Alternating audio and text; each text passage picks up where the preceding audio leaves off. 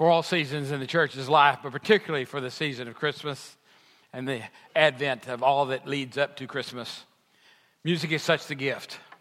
It comes in all kinds of different ways and impacting us at different times. It's almost like the preparation for the celebration of the coming of Christ has begun even before we recognize it.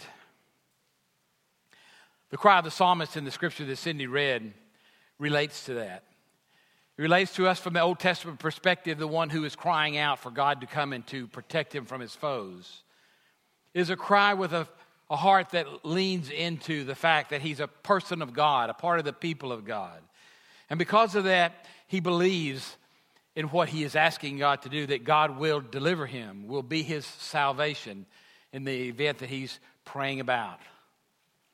That's an interesting perspective from the Old Testament perspective, when they did not yet really hold on to nor understand the idea of eternal life that went beyond this human earth.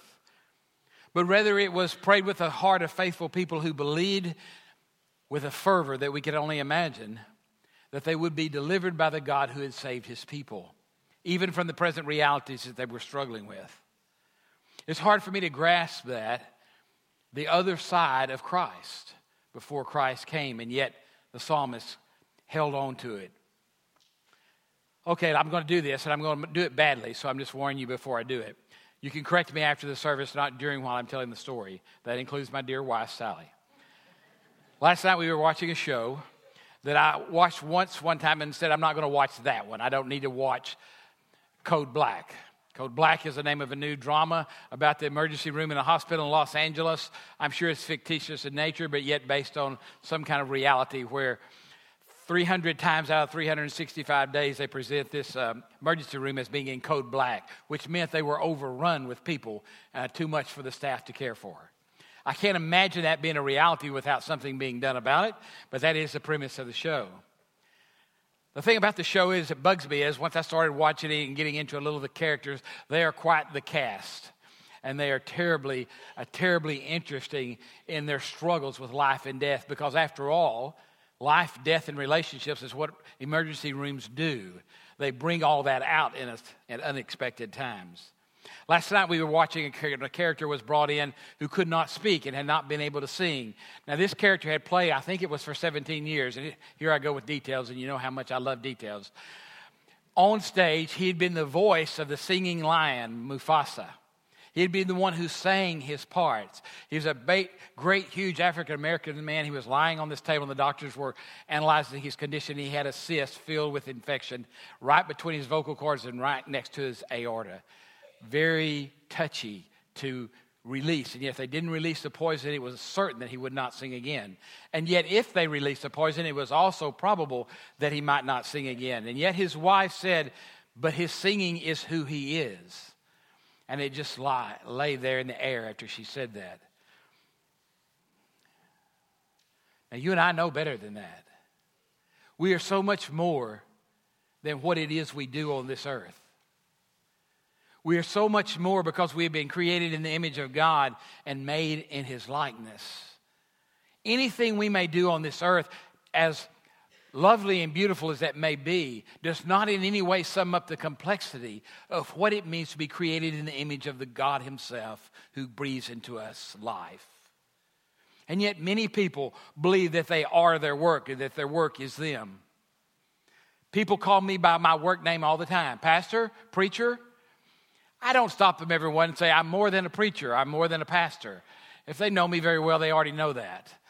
I'm more than my calling, although my calling is who I am, yes, and it defines much of my life, but I am much more than that. I am a creation from God. I'm a complex human filled with frailties and faults like every other human. And in this story, as they proceeded along the way, they got ready to do the surgery, and they went in to puncture that little pus pocket. Fortunately, when they did, even though everything sped out and immediately seemed successful, right after that, the blood rushed forth, and there was a fear that he might die right there, that they had punctured the aorta. In fact, the young doctor who had performed the little surgical procedure was terrified and blurted it out. Did I hit the aorta? But the experienced Doctor on staff came behind her. They applied some kind of little technique, and it stopped the bleeding immediately, and he lived. Meanwhile, on a bed next to, and that's going on all the time in this hospital, there was an old man who was about to die. This old man who was about to die needed to go to the Lord, although it was never mentioned on TV. He was in pain because his lungs were filling up. He was at that place where they tell you in the hospital, we don't have an answer for this problem. Because if we do one thing to get rid of the fluid, we hurt another thing. It's going to kill him. He's going to die. His only living relative was an 18-year-old young man who had been caring for him for a long time, just himself. All his future lay in the boy's hands, and he could not sign a release to allow the old gentleman to pass away. He struggled, and he struggled with it. Finally, in a beautiful scene at his bedside, the old man was telling the boy that he needed to speak to his grandson, and he called his grandson by name. Of course, his grandson was right there with him. And it's in that moment that he recognized that his father, not his grandfather, but his father, no longer recognized his own son. But he said so poignantly, I need to speak to my son. Instead of living for the grandfather and insisting that he live on the earth, the son miraculously sort of finally got it. They needed to let him go, and he could sign the song. He said earlier in the show that his father loved music, and so he said, is there any way we can get music around my father's bed while we unconnect the machines that he's connected to? I've been there. I've been there during the Christmas season. So yes, I was sitting there in my quietness, a distance from everybody, hovering my own pain.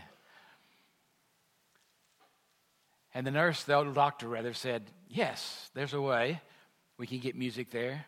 And then when it showed the scene around his bed, there was Mufasa, ready for the first time in months to sing again around his bedside, to sing the song of life.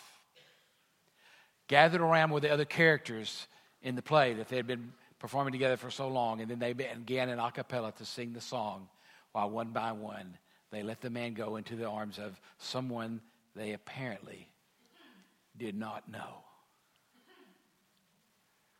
Mufasa cannot release any human into eternity.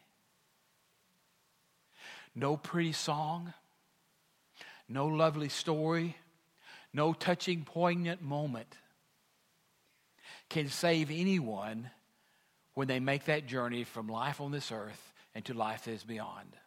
No lack of understanding, no lack of experience can be made up for. No reality in pretty settings or powerful stories can change the fact that they are once again on TV. The one thing that this man needed to hear from his son was not a word his son spoke to him, at least not on TV. And that would be all right if it were just on TV. But it is occurring around us continually and constantly. Hope is the candle that we lit this morning. The promise of hope is the theme of this whole Christmas season. And I must confess, in these years that I've been on this earth, I have watched a great country begin the slide that so many other great countries have made in the past days. And it seems almost unbelievable to me that so many people in this country, in this land where the word is proclaimed so often, where freedom of religion is so obvious and welcome in our midst, where it is so apparently easy to get a hold of a Bible, to read the gospel story, to hear someone tell you about Jesus, that so many are dying without the hope that is the only hope for life on this earth and for life in death. I've wandered away from my text. You'll be happy to know I've got 4 good pages of notes, which is a lot for me. So I can stay a long time. But so far, none of what I said is in my notes. But I was convinced as I was watching that of one thing, as I was batting away the tear from my eye, that there are so many around us who do not claim the hope of faith in Jesus Christ as the ground of their hope and their reality. We, the church, during this season of Advent, must lean into that task. Not just this church, church people, period. This is the first Sunday of a new year. The Christian year, an outline of the experience of Christ while he was here on this earth. The life, the death, and the resurrection of Jesus Christ. This part of the season, Advent, is founded on the belief that Sundays are the Lord's day. The first day of the week is the foundation of the whole Christian year. 52 weeks out of the year, we are called together to proclaim the Lord's death and resurrection, to believe and to celebrate that he lives again and lives with the Father. The psalmist could not know that reality, for Christ had not yet come. This cycle, the Christian year, is broken into two main cycles. The first cycle is a cycle of Advent, Christmas, and Epiphany. And the second cycle of the Christian year is Lent, Easter, and Pentecost. Each one of them, both Advent and Lent, in each of those two cycles, are the part of the preparation period leading up to the periods of celebration in the Christian year. We have to prepare for Christmas in order to experience the celebration of Christmas. If we just wander into Christmas Day or Christmas night, we have missed the preparation that it takes to get ready for Christ to come. Because you see, Christ didn't just come in the flesh. Christ continues to come in the Word and the Spirit. Continues to come and come and come again to all of those who will hear in the Word, to all of those who are open to the presence of Christ in their life. It doesn't matter how dire their circumstances on earth may be. If they are willing to lean into the Christ who is coming, they will receive from the power of the Holy Spirit the touch of God in their life. And that changes everything. It changes everything. You would think by now, after these hundreds of years in this new country, because of the heights it's reached and because much of which is attributed to the Christian faith in our borders, that we would understand that as a nature. But we do not. Many people don't even know why we have purple colors at Advent. That they are a sign of the royalty and penitence that comes with the season. Many people don't know in some churches where they have blue is because blue is the color of hope. And mixed in with the theme of Advent is a yearning for God meeting the needs of his people who, like the psalmist, are crying out of necessity for a God who would come to them and deliver them from the world and the circumstances in which they live. For a God who would make life meaningful, not only life here on earth, but life eternally. What a gift it is to live on this side of Jesus. To know the true meaning of the coming of Christ and the meaning of Jesus in our world. Now, when you think about this word hope in Scripture, both in the Old Testament and the New Testament, when you look for it, they talk about hope often in the Scriptures and they use words that have no religious connotation. And it's not related, and especially in the Old Testament, in relation to a good or a bad event, but rather hope is based on whether or not the hope is futile or valid. What is their foundation has to do with how meaningful is their hope. If you're hoping for that which can't happen, you have a futile hope. If you're hoping for that which can happen, then it's based on something that has a chance to happen. I would surmise that there's quite a few of us who live with that kind of hope today. It's not particularly spiritual, but it has to do with earthly things. It has to do with a hope that things will get better, that we will be cured by the doctors or by the scientists. It has a hope that bad economics will turn around. It has a hope that the country will get politically better and somehow our nation will be saved.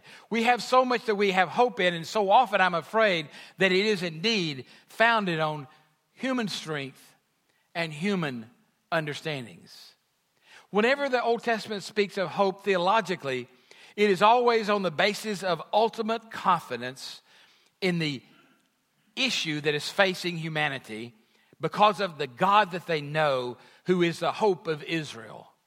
It is in the God of Israel that they hope. Their safety, their provision, their forgiveness is tied into their misunderstanding, if a way, if you will, to their faithfulness and following the laws of God. And so they, like the psalmist, continue to talk about being faithful and God helping them to be faithful. Because even in the midst of their faithfulness, by the time the psalmist was writing these psalms, they had begun to realize that in the midst of our faithfulness, there's always this unfaithfulness. There's always this part of being human that we struggle against, that we never will be perfect, and yet we know God is a God of mercy and love. We know that God is a God of forgiveness. Even in the Old Testament, they understood that, but they didn't have the words or the objective reality of the birth of the Christ to hold them together in the hope that they had. The attitudes of their people in that day in the Old Testament were to trust into God. Their lives were characterized by an eagerness to take refuge in God from their foes. You read about it all through the Old Testament. They had confident expectation of good and future goodness because of the goodness of God. Not because they thought they might be delivered in their own lifetime from the actual events going on, but because they believed that God would deliver them as the nation. And finally, they were a waiting with patience and courage kind of people for the Lord to deliver them, to save them. That's why it was expressed with such endurance, because they were God's people and they had learned to believe in the love and mercy of God. Its future orientation is not tied to a specific present reality. So therefore, unexpected shifts in their reality inspired endurance, not fear nor unbelief. And I'm afraid in today's world, because God does not deliver people miraculously, as some people seem to promote all the time, that they lose their confidence and their trust in God. They lose their hope. Some people, when miracles prayed for do not happen in their lifetime, they assume that means that God did not hear their prayer. They assume that means that God does not care. They assume, many of them, that means that God does not really exist. In the New Testament, the biblical scriptures make it clear that there's an expectation concerning the future which correlates to one's desires from a human perspective. Hope is often based upon what we want, what we need, what we desire. A human situation, so to speak, without very much religious content.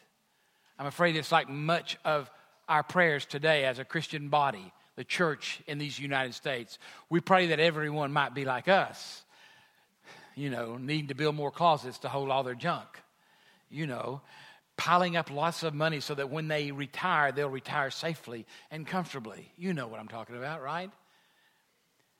You know what I'm talking about, desires that are really quite separate from the hope that is in Jesus Christ for life that is meaningful on this earth. You're saying, Pastor, are you calling on me to spend all my money in my 401k? Not really, but if you want to, I'm okay with it. If God is telling you to do it, do it. By the way, if you haven't done it yourself, you may wake up tomorrow morning and it may have happened for you. Those retirement funds that we count on so much that we think can save us. Oh, my. This is such a long sermon in such a short time. I don't want to preach until Jesus comes. That would be Christmas Eve. But theologically in the New Testament, hope involves all facets of the relationship that people have with God, between God and his people. Hope is built in Jesus, who is the author and source of any hope that is real. Hope is a sustaining power that is unseen but is certain. Hope is created and finds root in the hearts of those whose object of hope is God himself. Thus, hope is God-grounded, God-sustained, and God-directed. Sometimes you would think that hope depends on hiring a youth pastor. That's the right one. So he's in favor of that. But hope doesn't lie there. Hope doesn't lie in having a great children's pastor. It It doesn't follow that when you have a great missionary pastor, an apostle in your church who attends before he goes off to save the world, that is where your hope lies. Hope does not lie in your pastor or who the bishop sends you. Hope does not alive and well in your heart because of your strengths or your own ability to think or to reason or to teach or to save. Hope, in fact, you can't save anybody, and neither can I. We cannot save one soul, and we cannot be saved by any other one person. They may walk into an emergency room and save our physical life, but that won't do a thing for our eternal life. Only God in Jesus Christ can save us from eternal separation from God. Only God in Jesus Christ can save this world. Only God, and we who tell the story of God and step back and watch to see what God does, have a chance to see someone come to know God. They don't come to know us and therefore appreciate God. They come to know God and appreciate us as one who told the story about God. Don't you ever let yourself fall into the temptation of sharing a story of where you gave a witness and 10,000 were saved. Hallelujah, didn't I do well? No, you didn't do anything. A new building won't do anything. Well, it may create a place for people together.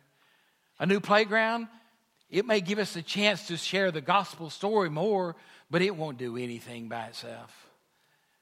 The only name by which people can be saved and have hope is Jesus Christ. Period. Exclamation point. And it's over. Hope rests upon God's calling and upon God's promise. The promise of our hope is His calling, and His hope in us that the perils of this world will drive us to the one ground of our everlasting life.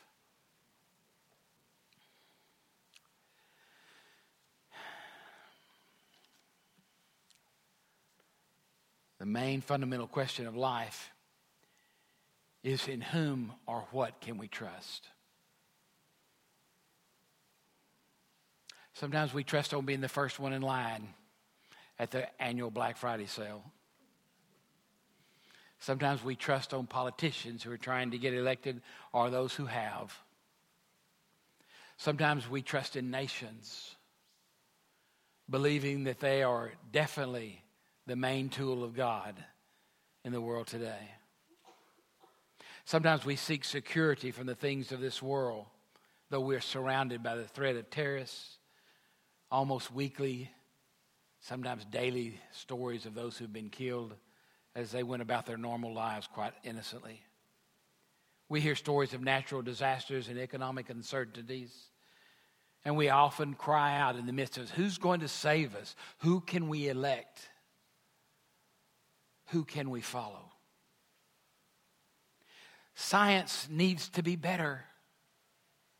Doctors need to be without fault. Politicians, we need the wisest one available. We need more money. After all, if we have enough money and friends and family, we're good. Or are we? Sometimes we're deceived into believing that the only one we really trust is ourselves.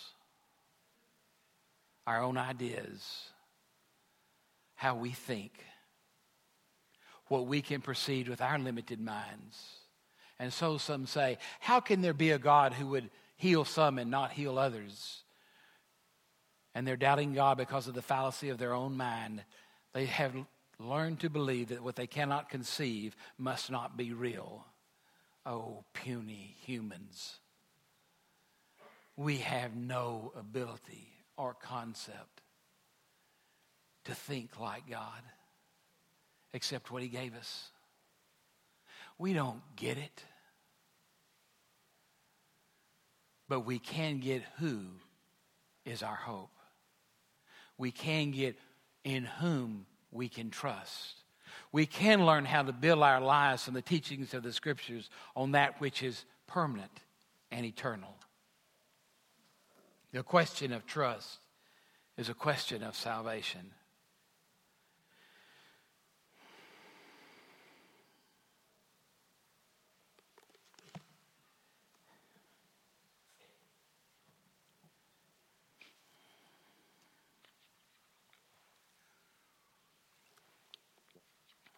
Lately, as always at this time of year, it seems like, I'm surrounded by the knowledge and the understanding that many of the people I've known and loved in my life, many of the people who have spoke wisdom and knowledge into my life are no longer walking the face of this earth. I'm not going to say most of them because that would discredit all the people I know who are still alive today. But it's such a wide variety of people as I've moved around just this little piece of God's earth. From community to community, and met men and women who spoke into me words of assurance and confidence and trust. Who spoke into me wisdom and knowledge that a young pastor and then an older pastor and now, just another old preacher. They continue to speak to me words that shape my life because their words are not about themselves, but their words are about the God who is our hope. I'm going to see my grandfather again. Both the one who died on Christmas Eve and the one who died on a day when I thought it could not happen. I'm going to hold my dad's hand again and look into his eyes as a son looks into his father's eyes. And he will speak in the first 10 minutes more words than he spoke most of his life. He was a silent type. I'm going to see him again. And the only reason I'm going to see him again is because of Jesus. Period. I know it's not popular to say Jesus is the only way today. I'm sorry. I'm not going to speak words that encourage people to go to hell. Jesus is the one in whom we all are saved. He is the ground of the hope. That's God's plan, not mine. And you say, well, that's not my plan. Okay. God gave you the head, make up your own mind. But if you think you have a plan that will change God's plan, you are sadly mistaken. If you think because you do not recognize him that you won't someday bow in his feet, in his presence, and be judged for whether you are his or not, you are sadly mistaken. If you think because you can't understand him, he must not be real, you are sadly mistaken. If you think you can't figure out all the ways he's acting and make sense out of it, and so therefore you'll just reject God, you have made a huge blunder. You're not called, first of all, to be knowledgeable. You're called, first of all, to be faithful. To trust in the God that you understand. And the part that you don't understand will be revealed to you as you go along to the depth that you can understand it. Some of us have really small brains. I'm fortunate. I have one of those. A really small brain. It's so simple for me. I trust God in Jesus Christ. Period. I don't trust my own self because I know, get ready, it's coming again. Even I have a sin or two this morning. We all struggle in this body of flesh. And the world is crying around us as they struggle, and they are reaching for so many of the wrong things.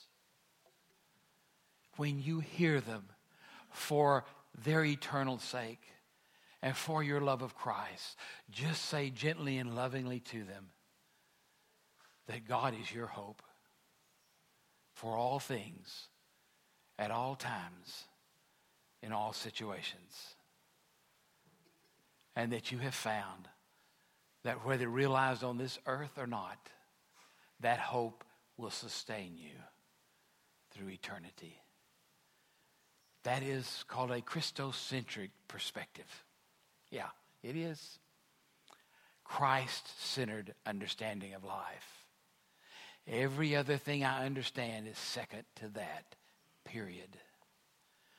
For those who are going to share this story in the gospel of Christ in other countries where people struggle with things we have forgot how to struggle for, most of us have forgot what it's like to struggle for food or for clean drinking water.